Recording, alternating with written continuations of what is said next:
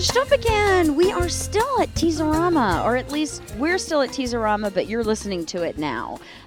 Chris Beyond did not make it for the Burlesque podcast. He's had some surgery, emergency surgery. So I am sitting here in the quad watching all of the burlesque dancers between classes, and I have grabbed someone who is almost as famous as most of the burlesque dancers in this industry, because he is we're going over it, head shutterbug, burlesque photographer. We call them all the perverazzi in LA. That's what I've coined. I've given them all perverazzi passes for our shows. But he is probably one of the better, or I guess probably one of the best known photographers in the burlesque industry, I think. Ed Barnas is with me right now. How long have you been taking pictures of naked girls? I've been taking pictures of burlesque performers since about 2003. 2003. What brought you into the burlesque industry? How did you run across a show, or did you know some of the performers from something else? And how did you just end up at a burlesque show going, wow, this is fantastic? Or Well, it's a combination of things. I've been photographing people in costumes for a long time. Adult costume parades like the Mermaid Parade, adult Halloween parades, things like SantaCon. And I stumbled across an ad for the first New York Burlesque Festival in 2003, so I went to the first night at the Slipper Room. It was jam-packed. Yeah. You could have yourself lifted off your feet, literally. And the venue, for those who don't know it, is fairly small in the what I refer to Clubland down below Houston Street. Right, and we're talking New York. New York, for people who don't know this, yeah. Yes, the New York Burlesque Festival would be in New York. Well, Tease-O-Rama travels. You never know. People, these are people who listen on the internet. Yes, okay. I know. All right.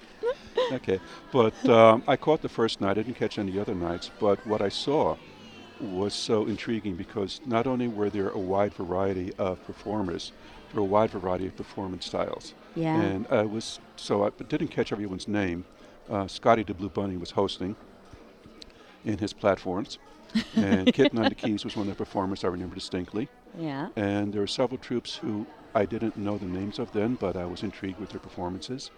One group of about 5 women did a number to The Long Black Veil by the band. And I was intrigued.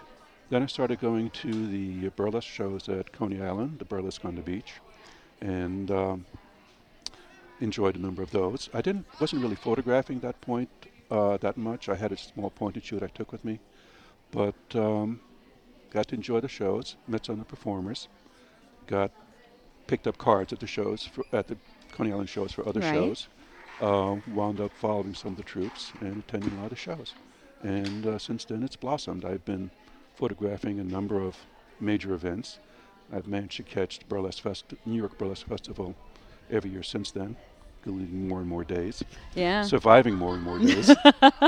And they're long shows. These festivals and conventions, I mean, there's 40 performers, and it's incredible. Yeah, the start time is theoretically something like 8 o'clock. Yeah.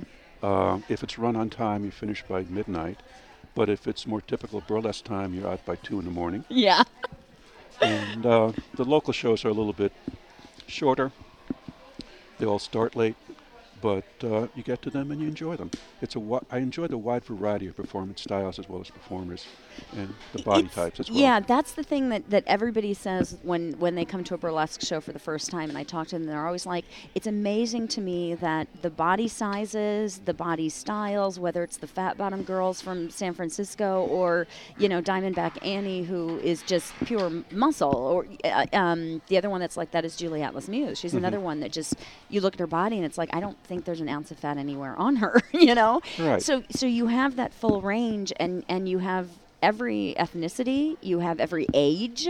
I mean, we've got Tempest Storm still performing, and we have the girls that are 19 years old, barely able to get into some of the clubs because they're not drinking age. And it's a fantastic thing. Right. And I'm sort of blessed living in New York because the movement has blossomed there so much that there's not only at least one show every night, there are usually several shows a night. And sometimes it's a big decision to decide where I'm going And sometimes you reach that crisis of decision. I can't make up my mind to We're stay home. Yeah, we're finally luckily reaching that in LA as well. There's in the last probably 3 months there's been another 6 promoters that have started doing shows, and to me it's wonderful because the more the merrier. I don't look at it as competition if somebody else is on a Monday night. I look at it as, hey, there's more opportunities, and that just makes us all raise the bar because you want to be successful, and it just makes us all work harder. So Right. I think that's a great thing, too. Who are some of your favorites in LA to photograph? Maybe not even necessarily performance-wise or something like that, where you walk away and you go, man, that's fucking gorgeous, Or I would say fucking gorgeous. You would probably say, that's beautiful. My performers I've seen a lot of that I've enjoyed performances from and photographed well. Little Brooklyn, obviously. Yeah. She always brings a unique perspective to all the various characters. Nasty Canasta with Johnny, with the Pinch Bottom Burlesque. They run a monthly show which is themed, Yeah. and it's fantastic. Obviously, there are a lot of shows going on. I love Bonnie Dunn singing in La Scandal, and she brings together a good mixed group with a live band, the Blues Devils. Every summer when the Coney Island Burlesque series starts, that's always opportunities because it's a number of the local troops presenting one night in the environment of Coney Island. Yeah. What I have problems with sometimes other venues in terms of the lighting, because I like to shoot available light to preserve the feel of the performance as opposed to using flash. And it's fairly dim in a number of them. That's one of the things you're doing today is actually teaching a class on just the perspective of how to take photos in a live setting. Really, is that kind of what it's at, or is it more of tips and tricks? Or oh, sorry about that. It's an iPhone. It eventually looks for Wi-Fi and ruins everything. Yes, I have a BlackBerry that does that. I know, isn't it fun? Yes, but the class I'm teaching is basically in performance photography. I will emphasize, since I tend to shoot digital and available light, that aspect. I'll cover a bit of flash photography. But what I try to get across also is some of the ethics involved in it, knowing why you're shooting, knowing the purpose of what you're shooting, getting permission before shooting, because there is an implied contract when you enter a venue that what you do is under their control. And you have to respect the performers. That's a lot of things that even burlesque performers don't understand. I mean, in LA, we have a lot of amateur photographers as well as what I call the semi-professionals. They may not be making a full-time living at it, but it's something that they're actually working at, not just so that they have some photographs of a memory of some place. And getting the girls and the photographers to really understand what those rights are, who owns the photo, who can use the photo, what you can use the photo for. There are so many misconceptions out there that, the legality of it can come across as a real problem, especially now as you look at eBay and you look at the photos of, Lily St. Cyr and all of the dancers that are being sold online, where it's like, who really has the copyright? And some of the legends, do they even have the right to be making copies of these photos and selling them? It's a really interesting aspect growing out of, again, a movement that is continuing to build and grow and change. And I think it's wonderful that people like you are out there helping to educate not only the photographers, but the performers so that they know what their rights are. Yeah, it's happened that in New York there was an instance where someone misused photographs taken out of performance in a rather egregious manner. And so it led to some back and forth on the listservers. And some of the troops have adopted a standard burlesque photographer's pass agreement, which stipulates what can be done and what can't be done, and what to do further. One of the things about it is it recognizes photographers copyrighting the image; they own it, but it recognizes that they don't have a model release, right, which is required for a lot of usage of it, and also gives to the performer certain rights to use it in their self-promotion and letting them see the images, which is very important, because it's a give and take situation. Yeah, and you want to be able to feed back the information. with cell phone cameras.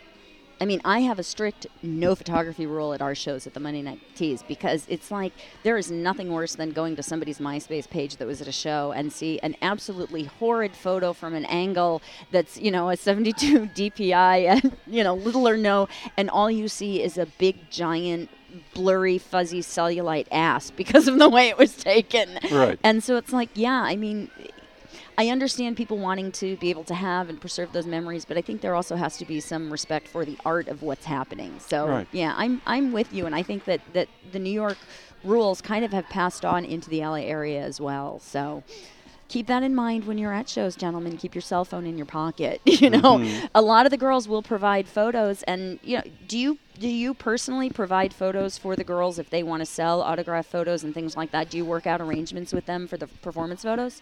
Well, what I've usually done is after a shoot, I will try to, within a certain amount of time, prepare a set of proof pages. These are after I've culled out all what I consider technical failures. Yeah. And then all the aesthetic failures. Right. And basically, I wound up killing about a third to a half of my shoot. Yeah. Because shooting digital, I can afford to do that. Absolutely.